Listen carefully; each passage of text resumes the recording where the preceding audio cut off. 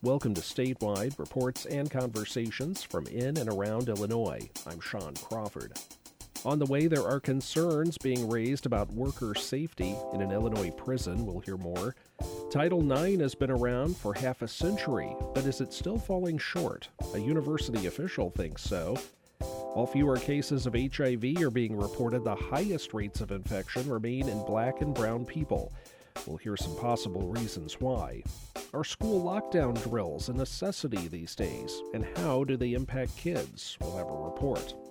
Protections for the bobcat allow the animal's numbers to rebound in the Midwest, but as many states have again allowed hunting, including Illinois, some conservationists are speaking out and taking action. And we'll hear from a 90-year-old about to graduate college. Those stories and more this hour on Statewide.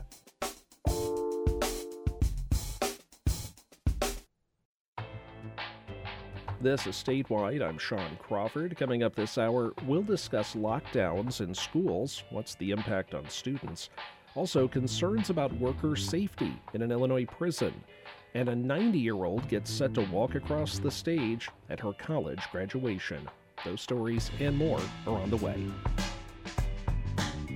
Bobcats were hunted to near extinction in parts of the American Midwest, and states began putting them on protected species lists. But the bobcat has made a huge comeback. And now they're hunted in nearly every state in the U.S., including Illinois. Juan Pablo Ramirez Franco reports about some efforts to protect the wildcat, even as it thrives. For 44 years, Illinois banned bobcat hunting. That changed in 2016 when the state started a lottery for permits to hunt the predators. And every year since Illinois had a bobcat hunting season, Jennifer Kuroda has lined up for one of the permits, with plans to leave it unused and possibly saving at least one of the wildcats. I've applied for a permit not to use since the very beginning, and I've never received one. So the odds are unlikely, but I still feel it's a method for me to be involved and have a voice in the conservation of bobcats. The bobcat is a medium-sized lynx with a short bob tail, hence the name, and dense brown-gray fur along its back with a whitish underside speckled with black. That makes it prized by hunters and trappers. The best pelts can fetch hundreds of dollars. Viorel Popescu teaches conservation biology at Ohio University, where he researches bobcat populations. He says that habitat destruction coupled with the fur trade led to a decline in bobcat populations by the 1850s throughout the Midwest. They were never in danger of extinction, but they have been extirpated from several Midwest states like Ohio, Indiana, Illinois. The bobcat is not a federally endangered species. They're one of the most widely distributed, medium-sized mammals in the country, second only to the raccoon. Still, a handful of states, including Indiana and Ohio, continue to ban bobcat hunting. Most recently, California imposed a ban in 2019. Steve Balin is one of the caretakers of Boris, the bobcat that calls a Northern Illinois nature center home. He's a Lynx rufus, and Lynx rufus are all over the United States. Families crowd around the bobcat enclosure, while Balin explains. You probably, if you didn't know that they're lynx in Illinois, you also probably didn't know that they hunt for lynx in Illinois. And right, and they don't just hunt for them, they trap them. So far, the state has hosted 6 hunting seasons, and hunters have nabbed more than 1,600 bobcats. Stan McTaggart with the Illinois Department of Natural Resources says that the lottery for hunting permits limits the numbers that get killed. We usually get about 6,000 applications for 1,000 permits, so your chances of success are pretty low. Matt Reed with Lake County Wilderness Preserve in northern Illinois says that in states with dense bobcat populations like Tennessee or Kentucky, those numbers are far higher. Kentucky, for example, I believe they have, they'll probably take in like thousands. They'll actually harvest thousands of bobcats, maybe 1,000 or 2,000 per year. So probably 10 times as many as we do here in Illinois. Oklahoma hunters and trappers also kill thousands of bobcats a year. Stan McTaggart says the number in Illinois is about 300 bobcats a year. Even with that hunting, McTaggart says that the state is confident that the population of bobcats is increasing. Our surveys for bobcats show increasing trends in abundance based on deer hunter surveys and archery deer hunter surveys. There's two different types. Jennifer Kuroda, the woman who tries every year to save a bobcat by taking one permit out of circulation, got an email from the Illinois DNR. So yeah, it says lottery winner, like the subject line says lottery winner, and then it says, Jennifer, congratulations, the bobcat hunting drawing 2022 is complete. You were successful in being issued a permit. This is your account tied to, and then my customer number. Kuroda is thrilled to have delivered a dent, however small, to this year's bobcat harvest. The way she sees it, by holding on to her permit, she increases her odds and everyone else's of catching a glimpse of the elusive lynx in the wild someday. For Harvest Public Media, I'm Juan Pablo Ramirez Franco. New diagnosis rates of HIV are way down since the start of the AIDS epidemic, but Black and brown people have the highest rates of infection and die in greater numbers. Reporter Maureen McKinney looked into why that is. Kylon Hooks took a suggestion from a friend and a doctor to see for preventative treatment. His partner at the time was HIV positive, but right from the start, Hooks, a Black, queer Chicagoan, was troubled by the practitioner's condescension and failure to listen. He ignored the monogamous nature of Hooks's relationship and told him he needed a boyfriend rather than pre-exposure prophylaxis treatment, also known as PrEP. It is nearly 100% successful in preventing HIV when taken properly. Fast forward a decade or so, and the doctor repeatedly asked Hooks if he had a medical degree in response to the man's questions. That really left a sour taste in my mouth with regard to who I was trusted with my medical care. He stopped seeing that doctor about 3 years ago and hasn't had a primary health care provider since. It's been challenging for me to find someone that I can really entrust with my healthcare needs and who will actually listen to what I'm expressing as the expert in my own physical and sexual health. Hooks sees the situation as a disheartening example of why Black and brown people, especially those in the LGBTQ population, distrust the medical community. Experts in the HIV field agree that the trust issue is one of the factors causing people of color to be infected and die at much higher rates of the disease, even though HIV is highly treatable and virtually preventable. John Peller is president and CEO of the AIDS Foundation of Chicago. He notes that throughout the 4-decade history of the AIDS epidemic, Black people have accounted for about half of the people living with HIV. More than half of the people with HIV who died in 2021 were Black. When we talk about the HIV epidemic today, it's critical for us to have in the forefront of the conversation the fact that while we're seeing declines in new HIV cases among all populations, not all populations are seeing equal decline. Black and Latino folks are not seeing new cases go down at the same rates as white people. Peller points to policy-driven systemic racism. Think about segregation in Chicago, which has created segregated neighborhoods where people who are Black and Latinx don't have the same access to, let's just start with doctor's offices or pharmacies or healthy food.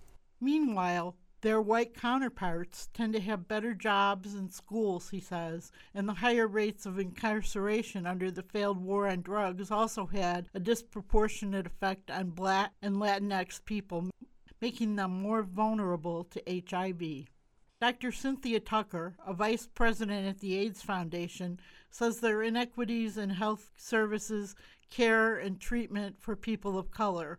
It has to do with race, housing insecurity, and underemployment, she says. That is intersected with gender, sexuality, and social status.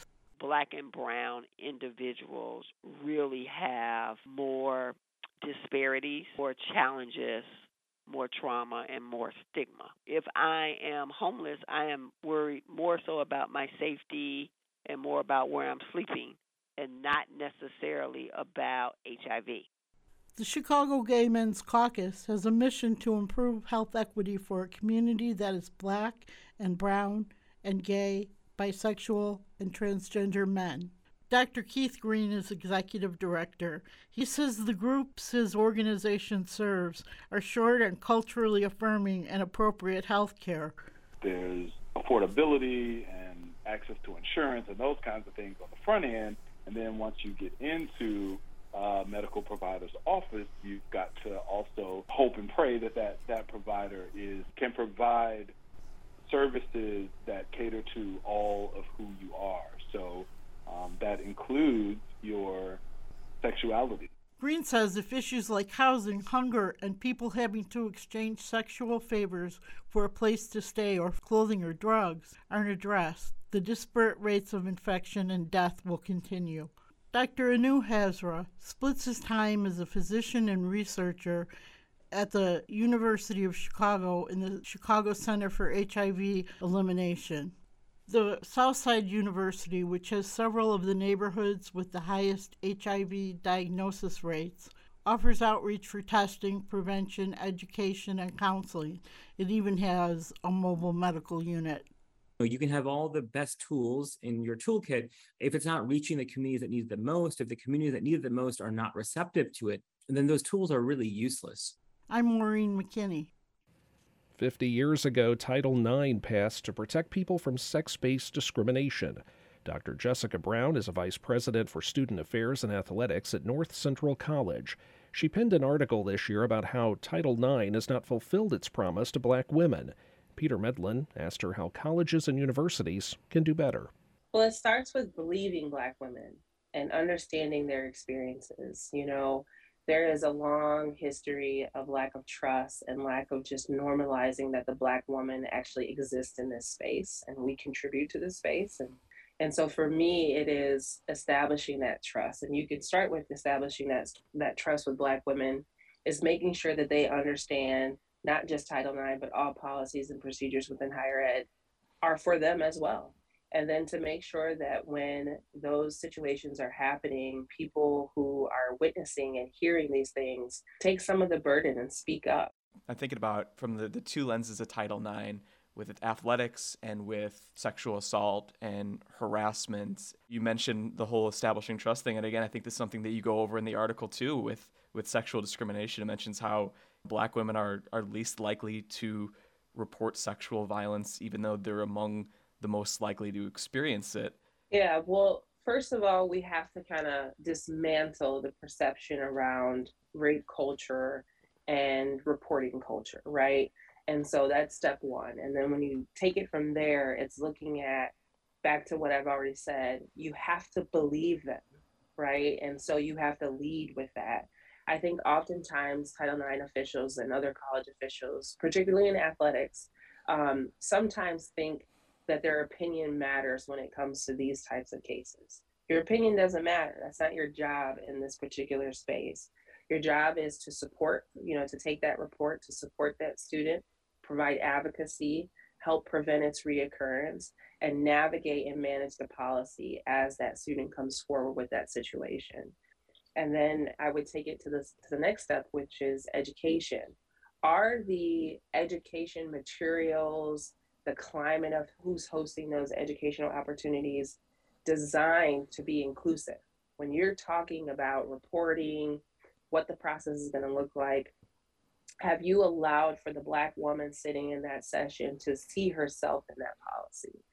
And that takes some skill. That's being inclusive about what type of examples that you use, what type of language are you using, right? And then it's that third prong, which I think we've completely fallen short, is a lot of folks know about these things. A lot of folks hear about these things, but we're often silent, and we don't want to step out and really advocate and be that active ally for those individuals who have worked up the courage to come in and report. And then getting into the athletics, you talk about how policies that are intentionally discriminatory towards Black female athletes are still implemented at a lot of colleges and universities. Do you want to dive into a little bit of that issue? Yeah. Well, I want to be clear. When you look at historic how athletic departments were designed, right? Colleges and universities, they were built by Black and brown folks, but they were developed by white folks, right? There are not a lot of women in these seats, right? Particularly at the Division I level.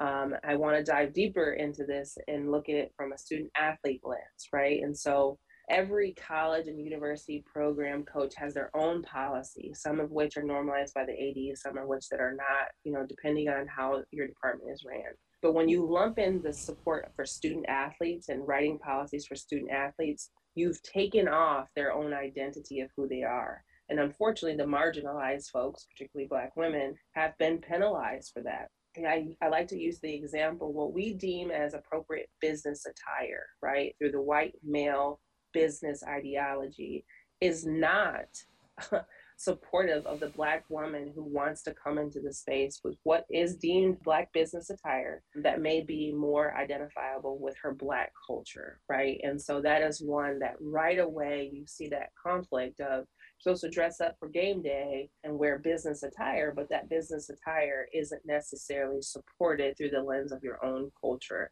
And you see those types of small nuances woven throughout different athletic departments that I think over time significantly impact their overall experience.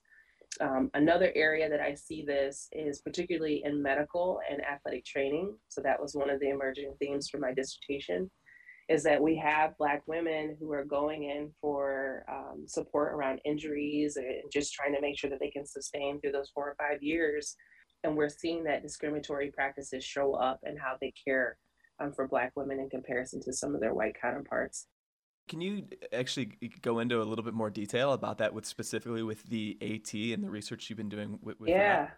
And so one of the things, as I mentioned throughout my dissertation process, Black women were speaking up about how they were in pain or that they had an injury. And whether it was coach saying, oh, you're not really actually that hurt, or you have AT or medical staff folks saying, well, it's not that big of a deal, right? And taking longer to respond to their injuries, or even maybe not putting them on the right injury recovery plan. That's Dr. Jessica Brown, the Vice President for Student Affairs and Athletics at North Central College. She spoke with Peter Medlin. Brown wrote an article this year about how Title IX has not yet fulfilled its promise, especially for Black women.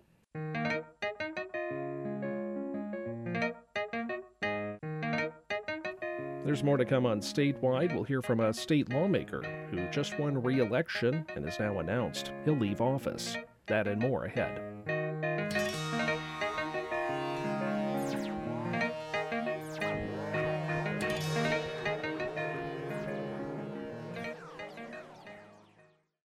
You're listening to Statewide. I'm Sean Crawford. Less than a month after winning an unopposed new term in the Illinois General Assembly, the Republican State Senator Jason Barickman of Bloomington says he's out. Barickman has announced he'll step down at the end of his current term in January. And in this interview with Charlie Schlinker, Barickman tells why.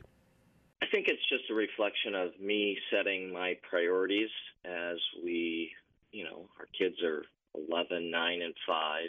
I hear from everyone this old adage that there comes a time when your kids no longer want to hang out with you. I'm blessed. My kids are young enough. They still like hanging out with Dad. I think this is just a resetting of the priorities and ensuring that as I look ahead, I'm available for my kids. Kristen and I have done our best to juggle lots of hats and really busy schedules. And while, that will continue, some of the busyness will be more of Dad at more of the soccer games and baseball and dance and all the various things. I've been in the legislature now for 12 years. As we kind of came through this last year and reflecting on what's ahead, and I look at where our kids are at in their young lives, and it just became abundantly clear that this was the time and the right choice for me to make it. So that's what we did. Would you go through your process? The timing seems rather abrupt, right after an election in which you ran unopposed. I think I've wrestled with this for quite some time. The election schedule is, I suppose, purposely elongated. You've got to file petitions well in advance of elections. More than a year out. If you add to that the preparation that goes into it, it's a year and a half or so process. I've been wrestling this for some time. My wife, Kristen, has been my psychologist, I suppose. But we've really looked together at, how best do you balance a busy career with children. And your kids, they develop so quickly. One year is quite different than another. Our oldest is in middle school this year. That's a first for us. And so I've really struggled with this for the better part of a couple of years, thinking about when the timing is right. And I think we came through a tough election cycle. In all reality, Republicans have plenty of work to do. And I think it's important work. I think it's doable work. I think that Republicans and their candidates can prove themselves to be competitive if they focus on problem solving and addressing the issues that the people of our state have. But among the priorities of my life, what bubbles to the top repeatedly is that I want to be a dad, and a normal one that doesn't have to skip out on some of the things that I've had to skip out on. I've missed far too many events and meals. And as we look ahead, a busy legislative session is about to commence. I thought now was the right time for me. Allow me to frame this next question in an in-your-face kind of way. You have, over your career, stood against politics as usual in many ways, and yet the optics of this, retiring and allowing abruptly and allowing the county party chairs to choose a successor without voters deciding, appears very much like politics as usual. A response to that? Well, look, the political process is very elongated, and the reality is that a lot has occurred in the last, say, 2 years, year and a half or two. And I don't make the rules on how elongated our process is. I don't make the rules on when you're supposed to start circulating petitions and the barriers to entry that exist. But I can tell you, in the time that I first started that process, a lot has occurred. And most significantly, I've watched my children develop very quickly. 1 year to the next is quite a change. And so while I'm very respectful of the questions about timing, I think the reality is the timing was right for me and my family now, and that's what guided this decision. You have called for more centrist voices in the Republican Party, especially in light of the last election cycle, yet your exit means there is one less centrist voice. I think we need problem-solving voices on both sides of the aisle. And as a Republican, I've certainly tried to play my part to do just that. And I've never backed away or shied away from my view that if government is going to work, it's going to be from public officials coming together and sharing ideas and perspectives that may not be our own, but understanding those differences of opinions and seeking common ground. We went through, and maybe we're still in a time where the notion of compromise is a dirty word, and it's one that I've never shied from. I think government works when both sides compromise, and I think the public deserves to have public officials who don't get encapsulated by ideology and this notion that it's my way or the highway. I hope that as people consider their own public life, whether they're in an office today or they aspire to it someday, I hope that others would take that same approach. What are you proudest of? My independence, I think, is something that I will continually point to as my accomplishment, quote unquote. I remember, taking some very controversial votes over the years. Very early in my legislative career, a very prominent Republican talked to me about my vote on marriage equality. And that person told me, they said, I don't agree with your position, but I agree with your willingness to take it. And as a result of your choice, I will support you even more fervently because we need more independent voices. And I think that really was impactful on my career. I think it really gave me a boost of confidence that I needed, and it allowed me on a whole host of issues to stand up for what I thought was right, notwithstanding whatever the politics are. We spent 5 years of my life, if not more, on revamping our educational system, the way our schools are funded, the way families and children have access to schools. That was hugely important. To look back on it, I would say I thoroughly enjoyed that process. The outcome was what was most important. We came together, Republicans and Democrats. We totally rewrote the manner in which that the educational system is funded and works. And that one, for me, certainly stands out as one of the most significant endeavors. No one got exactly what they wanted, but the end result was something that very significantly moved Illinois and our Illinois educational system forward. Barackman says he won't close the door on coming back to politics after his children are grown, but is not looking that far ahead. Barackman says he'll be available to county party chairs for conversations about issues, but does not envision a role for himself in the selection process for a new senator. Barackman spoke with Charlie Schlinker. School lockdowns have become a common experience for students, whether they're test runs or because of an actual life-threatening situation that can take a toll on those involved. Zach Boblet has more details. Almost every school has lockdown drills. They're often done at the start of a semester. Freshman Emily Tolbert says she believes the drills helped prepare her at North Mac, but says she's not sure how students would react during an actual active shooter scenario. We were super organized through it, which I liked, so we were prepared in that sense. But if there's an actual shooter, I don't know what we would have actually done. I don't know what I would have, thrown at the dude or something. So, I don't know. It's, a little complicated.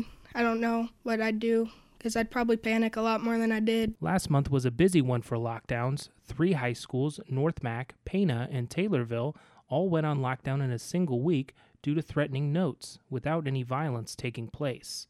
University of Illinois Springfield assistant professor Betsy Goulet has studied trauma and worked in child protection for over 30 years. Goulet says that lockdowns and drills have become a common occurrence for school children in 2022. This generation of kids, the kids who are in our elementary schools right now, have only known a world where there are mass shootings and school shooter drills. I mean, that, when I think about that, it's gut-wrenching. Tolbert says at her school, students were eventually made aware of what was going on, but not at first. Well, I thought it was a drill for the first 10 minutes until my friend's mom texted her, because her mom worked at the elementary school, and asked what was going on, and that's when we realized it wasn't a drill. And then people started posting about it, but I never felt scared. It was just kind of normal. The lockdown felt normal enough for Tolbert that she used humor to get through the experience. She kept her mother aware of the situation by texting. She texted her mom, "I got out of a quiz," and also texted, "Still chilling," which she followed up with a selfie showing she was safe. The Verdon Police Department's investigation into the note is ongoing, and no arrests have been made at this time. Taylorville officials found a note written on one of the school's bathroom stalls. Police were notified, and the school was placed on lockdown. Taylorville High School Principal Matt Hutchison says the school works to be prepared for such instances. We perform lockdown drills. We have a couple of different type of lockdown drills. We perform them a minimum of once a year. Obviously, in September, we do all of our drills. That's a good time for us to do them as we begin school. Hutchison also says the drills are color coordinated like a stoplight. Code red is in case of an intruder. A code yellow is a shelter-in-place lockdown where doors are locked and window shades are drawn. Code green is when students are evacuated from the building. Police made an arrest in the Taylorville case. 2 juvenile students were also arrested in connection with the incident at Pana. Lockdown drills are required by Illinois state law following a bill that passed in 2005. Not everyone believes the drills work, though. Gun safety group everytown.org believes the drills need to be reconsidered. Their site says 95% of American public schools drill students on lockdown procedures. Yet there is almost no research affirming the value of these drills for preventing school shootings or protecting the school community when shootings do occur. UIS Assistant Professor Betsy Goulet says the unsettling part of lockdown drills are that they give students who are statistically more likely to be school shooters vital information about how to navigate within a lockdown. The drills are really about, reinforcing for that student who's already in the school to know what is likely to occur when there's violence in the building. And so, think about that for a minute. We're telling the very person, here's what we do when this happens. According to the Violence Project, a recent book where researchers interviewed school shooters, 85% of shooters are current or former students of that specific school. I'm Zach Boblett. On Sunday, Northern Illinois University holds its fall commencement ceremony. And among the graduates, a 90-year-old who's finally completing her degree more than 5 decades after she first started. Joyce DeFau of Geneseo also happens to be the grandmother of WNIJ News Director Jenna Dooley, and they chatted ahead of the big day.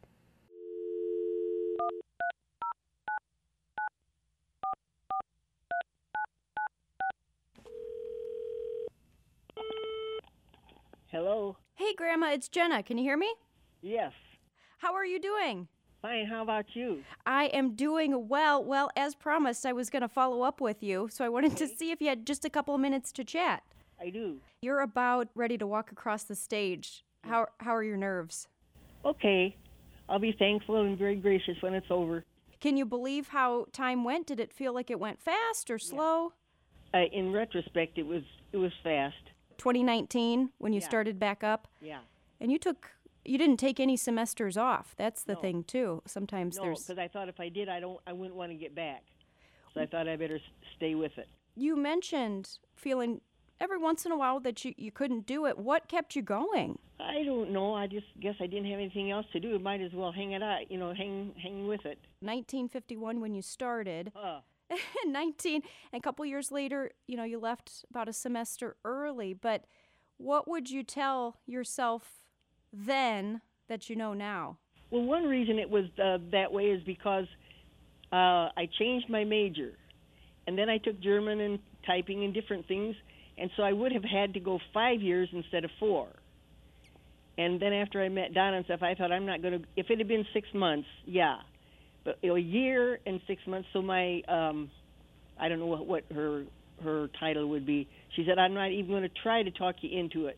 Back then, you'd met your future husband, you were ready to start a family, and that seemed like a really long time. Yeah, and I just didn't think I knew enough to teach, so that's one reason I changed. You ended up teaching quite a bit. You had 9 kids, you taught Sunday school, so isn't that kind of funny how that works? Yeah.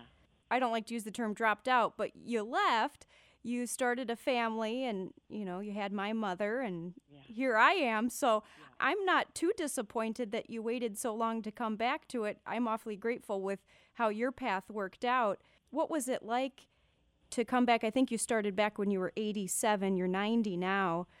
Do you think you're a different type of student this second time? I think age makes a difference, and life keeps changing. Things that were important aren't, and other things that I needed now are important. So I'm slowing way down as far as mobility, and I still have my mind, I guess.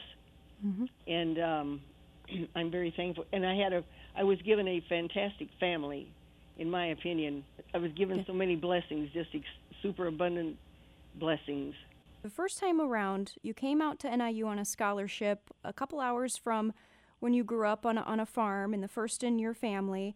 And when you left, there was a lot of emotions that followed you over the last couple of decades related to feeling like maybe you let your dad down because he was so proud of you. He spent so much time and took me up here, and him having a very limited education, and then to have me just like I just threw it away, it's like all that just for nothing. So maybe he'll know that I finished, and maybe I can get his thankfulness. Do you feel something related to that completing this journey gets that off of your heart a little bit? Yeah. Yeah. Gosh, I'm grateful for all your life decisions, whether they were hard or easy at the time. Here we are talking in 2022, almost 2023, and you're going to be a graduate, an NIU graduate, and I'm so proud of you. Thank you. All right. Well, we'll catch up soon, okay? Okay. See you soon. Take care. Bye-bye. That's WNIJ's Jenna Dooley. She spoke with her grandma Joyce, who will graduate from NIU at the age of 90 this weekend. There is more of Statewide ahead. Stay right here. We're back on Statewide. I'm Sean Crawford. Corrections officers at Pontiac Prison staged a picket this week, calling attention to what they say is a dire lack of security at the maximum security facility. A corrections sergeant was stabbed in the neck last month by an inmate. A second officer was also hurt. The union that represents corrections workers says the prison lacks sufficient security staffing to conduct the kind of shakedowns needed to find improvised weapons, such as the shank used in that attack. AFSCME spokesperson Anders Lindahl and Pontiac Prison Lieutenant Will Lee say the prison is hundreds of officers short following years of staffing declines. In a conversation with Eric Stock, Lee says the stabbing was an attempted murder, and the Illinois Department of Corrections doesn't seem to believe officer safety is top priority. We just want to be heard by everybody, by DOC, by the public, by lawmakers, by the governor, and anybody in between, that our safety is not being cared for, and a lot more could be done to ensure that. Yes, I'm fully aware that we work in a maximum security prison, but we should definitely be able to go home every day as well. Being stabbed with weapons and everything else that happens there, out of the other 130 some plus staff assaults we've had in 2022, it's not a normal expectation, and it's not something that we're going to stand for and just keep accepting every day and going about our day. Has the security gotten worse over time as the number of security officers has dropped at Pontiac? Security has not gotten worse. I think the ability for security staff to maintain the best possible security every day, day in, day out, has become jeopardized because of the amount of staff we are losing and the amount of staff we don't have currently. And why is Pontiac Prison losing so much staff? In my opinion, it's a lot of things. You have, there's all kinds of discipline that comes our way. You have. Now, explain what you mean by discipline. Just day in, day out. There's plenty of rules in place, just like any workplace. It could be the simplest thing. It could be the most complicated. Is the discipline unfair, or is that the perception, and that's why they're leaving? In my opinion, there's a lot of it that is unfair. So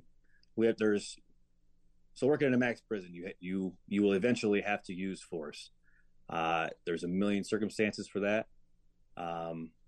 But I think that overall, the past year or so, the ability for staff to protect themselves from an inmate or stop an assault on a coworker or,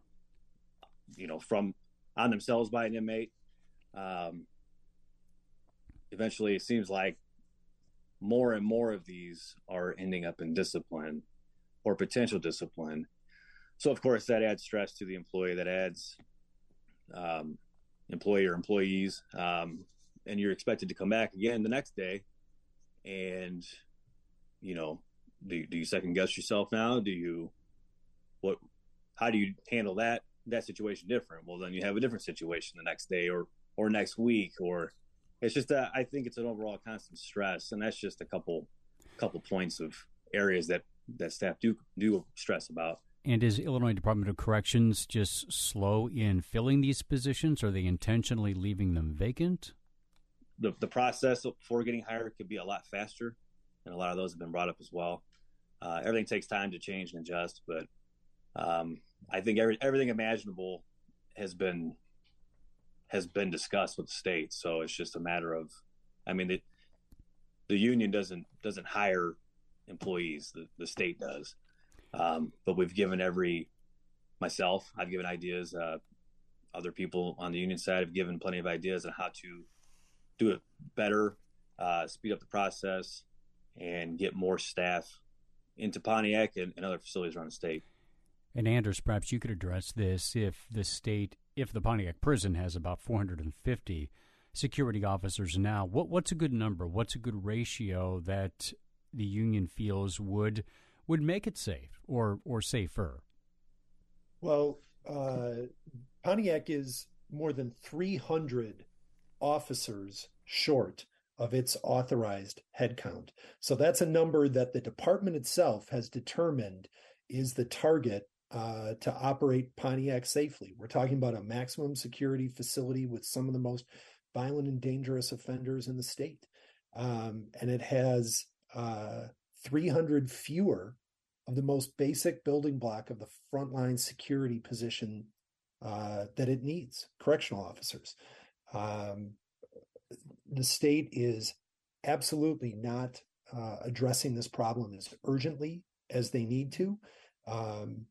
AFSCME 2 months ago sent a letter to the director with pages of suggestions about ways to hire more quickly, efficiently, and effectively.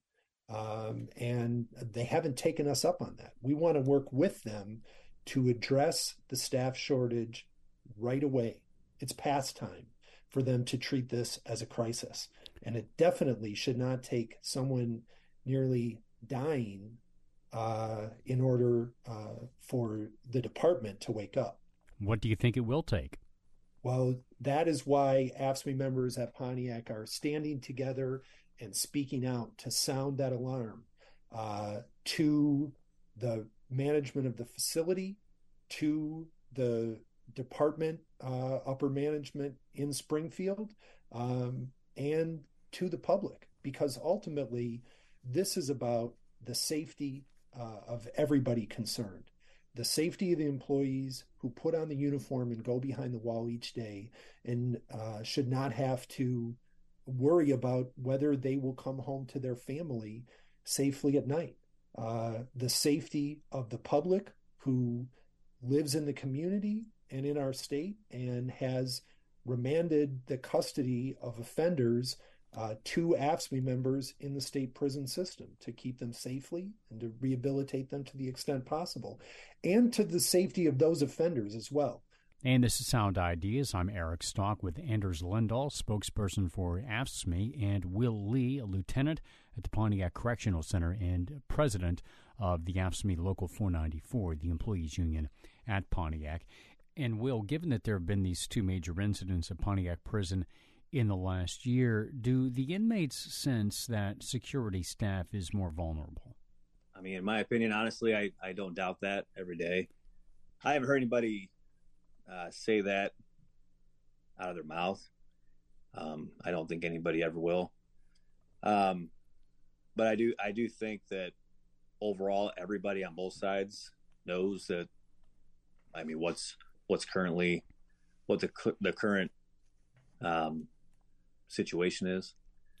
Lockdowns are fewer and fewer. I mean, obviously, with this incident that happened 2 weeks ago, we're on a level 1. The facility's already back to allowing inmate visits. So you're talking a week and a half, I think, if my math's right, of nothing. Now we're already back to starting visits. To me, in my opinion, that's a slap in the face to the staff, because there were a lot of people that responded. I mean, obviously you have the sergeant and the officer, you have other staff right there that assisted too. You have responding staff that assisted. You have medical staff that kept treating those two employees when they got to medical staff, and down the line, going to the hospital. There's a lot of people that were directly involved in that day. Overall, it just adds more and more stress to everybody. Also, you would alluded to discipline earlier, and I wanted to touch on this report that came out just yesterday from the State Inspector General that alleged there was a climate of hazing and sexual discrimination among staff and creating a hostile work environment, particularly regarding one guard who is perceived to be gay. They were denied relief from the IDOC. I guess they were transferred and later left corrections. What do you make of that report, if either of you are in position to speak on that? You know, Eric, one of our members was near fatally stabbed just less than 2 weeks ago now. And this demonstration has been in the works since that incident. And so we're really going to keep the focus on safety in this conversation. So no comment then? No, we're not going to address the Inspector General's report. This is really all about staff safety. That's Anders Lindahl with AFSCME and Pontiac Prison Lieutenant Will Lee. They spoke with Eric Stock. The corrections officer who was stabbed and the officer injured are both out of the hospital. Lindahl says prison management has also frequently mandated officers to work overtime shifts. He says that's left those who are working overburdened and more vulnerable. The Illinois Department of Corrections did not respond to a request for comment by the time of production for this show. A northwestern Illinois city has taken another step toward welcoming citizens with felony convictions. This month, Kewanee hired a new employee who just got out of prison. Susanna Kimmerling reports a change in employment rules made it possible, and it could happen in other locations as well. What does a formerly incarcerated person look like? A year ago, Kewanee removed legal sanctions that barred it from hiring previously incarcerated people. Last month, the city hired Mario Crowder because his felony conviction did not disqualify him, and he got the job over 5 other applicants thanks to his qualifications. Crowder now works as a truck driver and laborer in public works. I went through the Kewanee Life Skill Reentry Program, took full advantage of the programs that they was offering, on-the-job training, cognitive thinking programs, interpersonal skill programs, parenting programs that allowed me to use those tools in my efforts of change and being successful. I am employed with the city of Kewanee. I embrace it every day. New place for me. The whole idea came from city manager Gary Bradley. With the Kewanee Life Skills Reentry Center in town, he saw the opportunity to hire former prisoners called returning citizens by changing city's laws. The city of Kewanee believes that there is dignity in meaningful work and that returning citizens can provide that meaningful contribution to their communities. Bradley has been in contact with the Chicago group called the Fully Free Campaign, and last week representatives held a press conference in Rock Island with Project Now. Fully Free advocates for the rights of former inmates to prevent permanently punishing them. Marlon Chamberlain, manager of Fully Free, says hundreds of laws are in place to bar them from health care, housing, and employment, and the discrimination impacts 3.3 million Illinois residents. A criminal record shouldn't follow anyone for life. And if this is truly the nation of opportunities for all and second chances, then why are we continually punishing people after their debt has been paid? Project Now is a community action agency that serves Henry and Rock Island counties and is funded by taxpayers. Frequently, people who just got out of prison end up living in poverty because of legal barriers, and it's all too easy to go back to a life of crime.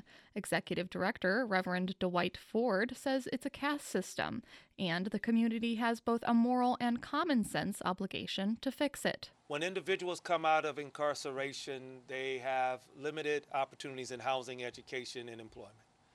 That means that they're going to need services from an agency like mine. Our agency, of course, receives public dollars to be able to provide.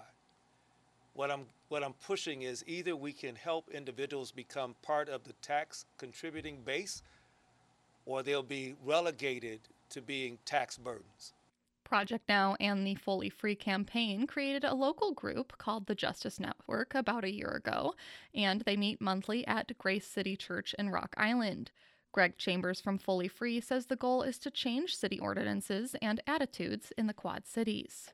If you are skeptical, if you are apathetic, don't just believe us, come walk with us. Join us, hold hands with us, stand on the steps of the state capitol with us, march with us. I'm Susanna Kemmerling. And we're out of time for this week's Statewide. Be with us next week for more reports and conversations from in and around Illinois. You can find this episode and all of our past episodes at the website nprillinois.org. Just look for Statewide. And our weekly podcast is available through the NPR One app.